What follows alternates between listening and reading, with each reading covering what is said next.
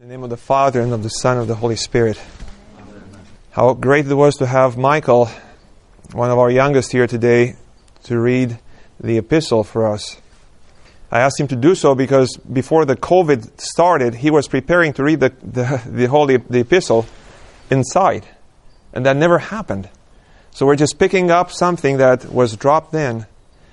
And we hope to pick up many more things beside this. But one of the things he read from St. Paul's letter today, the second to the Corinthians, was St. Paul's plea to his beloved church member not to receive the grace of God in vain.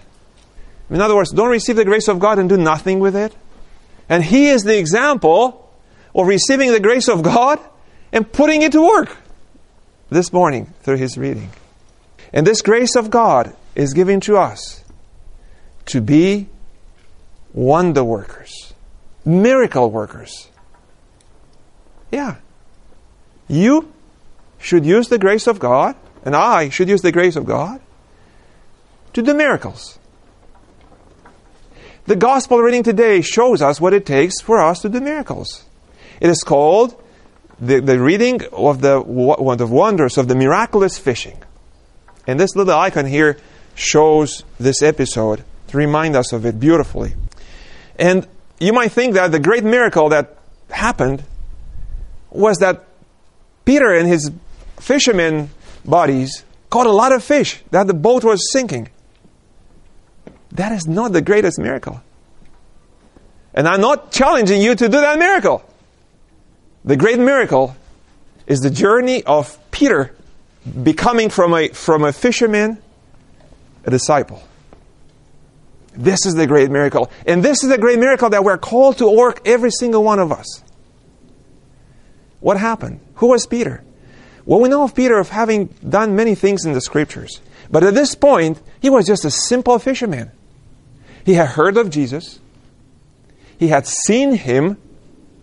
In fact, Jesus came to his mother-in-law's house because she was sick. And Jesus healed her. He healed the demoniac in the temple. And now people are after Jesus, coming to the shore of the lake or the sea of Galilee. Jesus coming with the people from one direction. Peter and the fishermen, tired, bummed down, after a long night of work, cleaning their nets. They were there on the shore, and this is when Jesus approaches Peter. Just like he approaches you and I. And what he tells him is this: you, people, enable me, the Son of God, to do the ministry of the church. I need you for the salvation of these people. To be more specific, Peter, please make your boat available to me. So Peter engaged in this, an entry step. When the Lord asked him for his treasure up front. I know you treasure your boat, but for now, I need it. And Peter makes it available. Goes on the boat. Why? To teach. So the multitudes, just like we here today, heard the word of God being preached by the greatest homilist ever, God himself. And he must have told them about the kingdom of God, the kingdom of love, the eternal establishment that God had prepared for all from the very beginning. Peter heard this. Peter was exhausted. He was wet. He was tired. He was probably dreaming about going home, get some rest, see his family, plan the next day. And this is when the Lord, with him on the boat, tells him, Peter, not just your treasure and your time, your talent too. So we marvel at this because despite the fact that he, along with the others, were out fishing and didn't catch anything, is challenged by the Lord, and he responds in a way that is crucial for us to respond. The Lord tells him, you take the boat where it's deeper, throw the nets for a catch. And we see now who Peter was.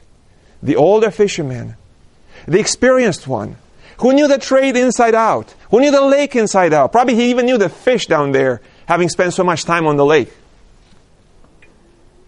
He's part 3 of the miracle. Not only time, talent, and treasure, you bring them to the church, to me, to make this possible. But we see now the inner side of Peter. His great humility and his great obedience. Who said, Lord, we worked all night long. Not a single fish. And you want us to go throw it? But, because you ask, I will do so. I will be obedient. I'll be obedient. So he did. And you know what happened? They caught so much fish that they couldn't handle it themselves. They called the other boat to come. Look at this beautiful icon when you come here. All right? The other boat came, and they kept filling and putting in the boat until they started to sink. Because when humility is accompanied by obedience to God, He fills in things that we cannot do. Christ teaches Peter and the other fishermen and all of us, that working hard is not sufficient. It is necessary, and we ought to do our best, but it's not sufficient. And in fact, there's an ingredient that counts more than the muscle power and the determination. And in our terms, emailing and mailing and gathering and preparing the foods and everything else. That ingredient is humility and obedience. So, the big turn of the miracle happens right now.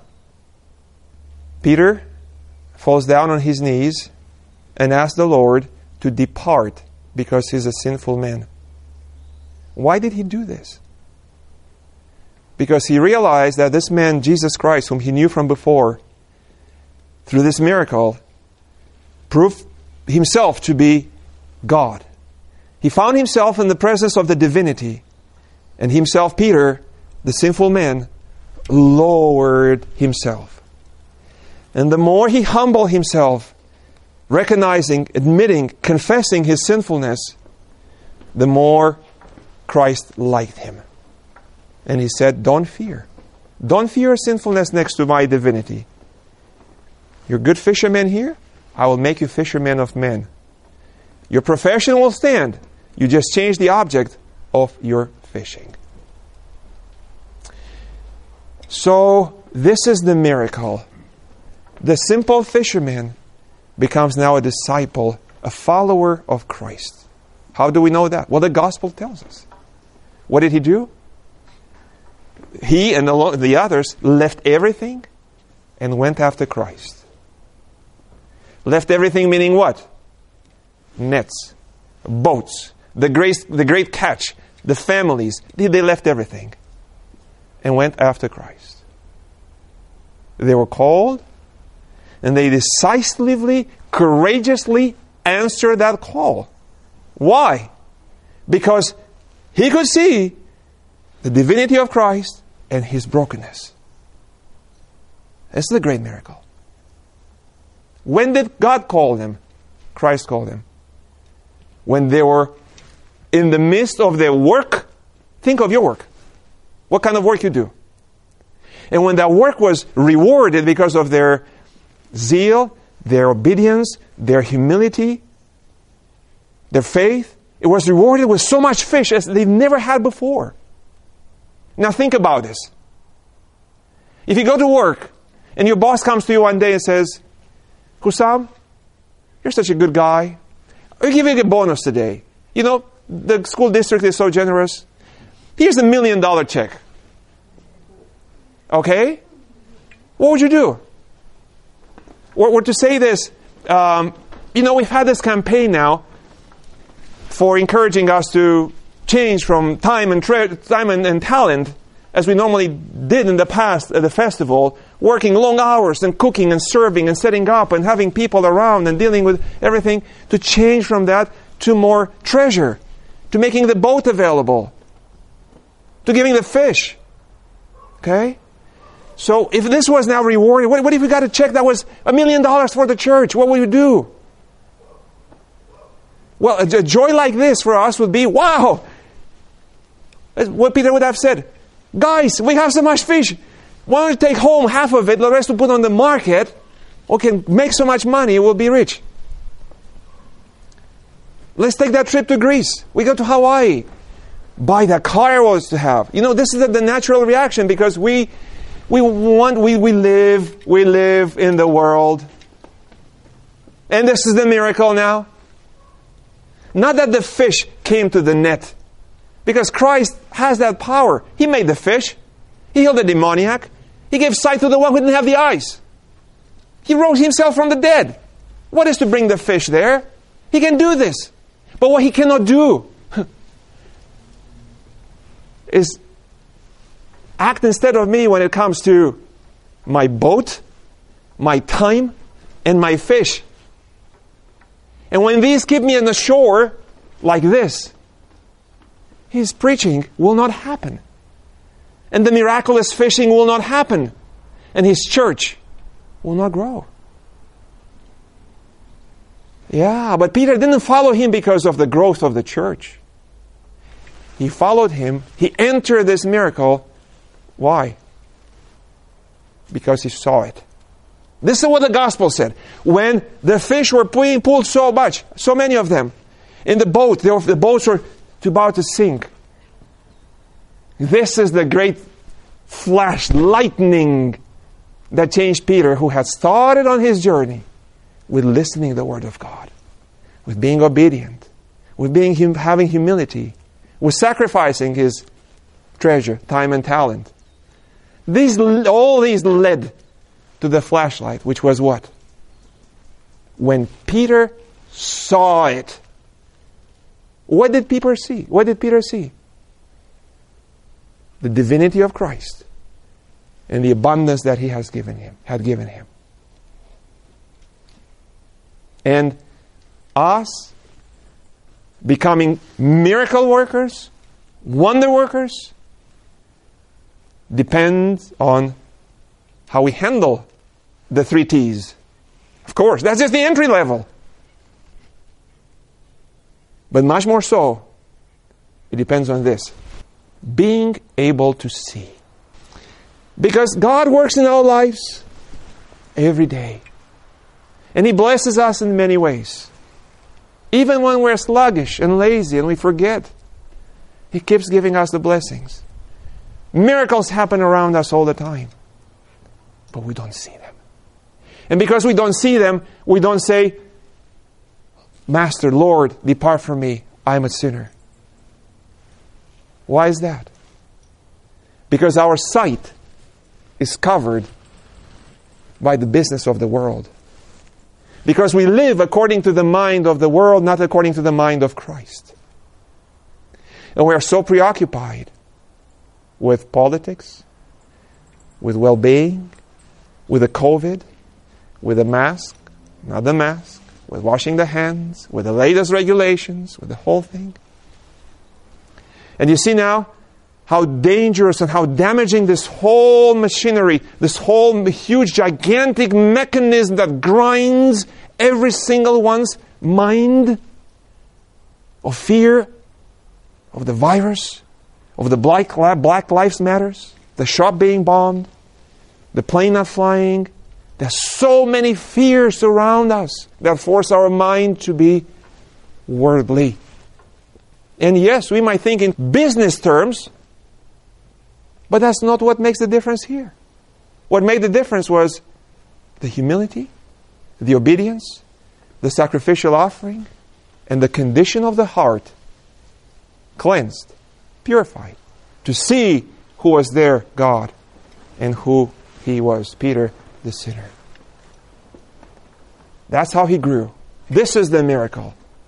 The fisherman in front of Christ first calls him Master. Master, I will labor all night long, but if you want, I'll throw the thing. Who is the Master? The Master is the one who's in charge, has authority. Later, Peter in his growth, when he saw it, he called him Lord. Do you call Jesus Christ Lord? Or Master? Master will be, yes, he's the authority. I recognize that. But if you call him Lord, you are his servant. You're in obedience. We are in obedience. We follow him. We follow his commandments. This is the great obedience. So Peter grew into this. And he he grew the great miracle to become the disciple. What happened to Peter later? Well, he's the one who declared to Christ, proclaimed to everybody that Jesus was the Son of God, the Messiah himself. Immediately after this, he was rebuked because he opposed the will of God. The Christ was going to the crucifixion. He was told, "Go behind me, Satan." Peter, John and James, the other fishermen today, were the closest to Jesus Christ. They're on the mountain of his transfiguration. Peter is the one who denied Christ 3 times at the time of the crucifixion. His journey continued. You see where he started? Look how his journey continued. That was just taking off. Okay? But he had tremendous bumps. Huge falls. Huge falls. So when Christ was crucified, he wasn't there. Crucifixion of Christ every morning at the proskimidi. It's so good for you to be here then. Not like Peter. Peter wasn't there. And then he cried bitterly. He cried bitterly. When Christ resurrected, he sent the women to the apostles and to Peter because of his denial. His journey continued to where? To seeing the resurrection of the Lord and receiving the Holy Spirit. The great miracle of the miraculous fishing is overtaken by the miracle of the fisherman becoming a disciple. Engaging on a track. Renouncing everything and following Christ, which is our calling today. Okay?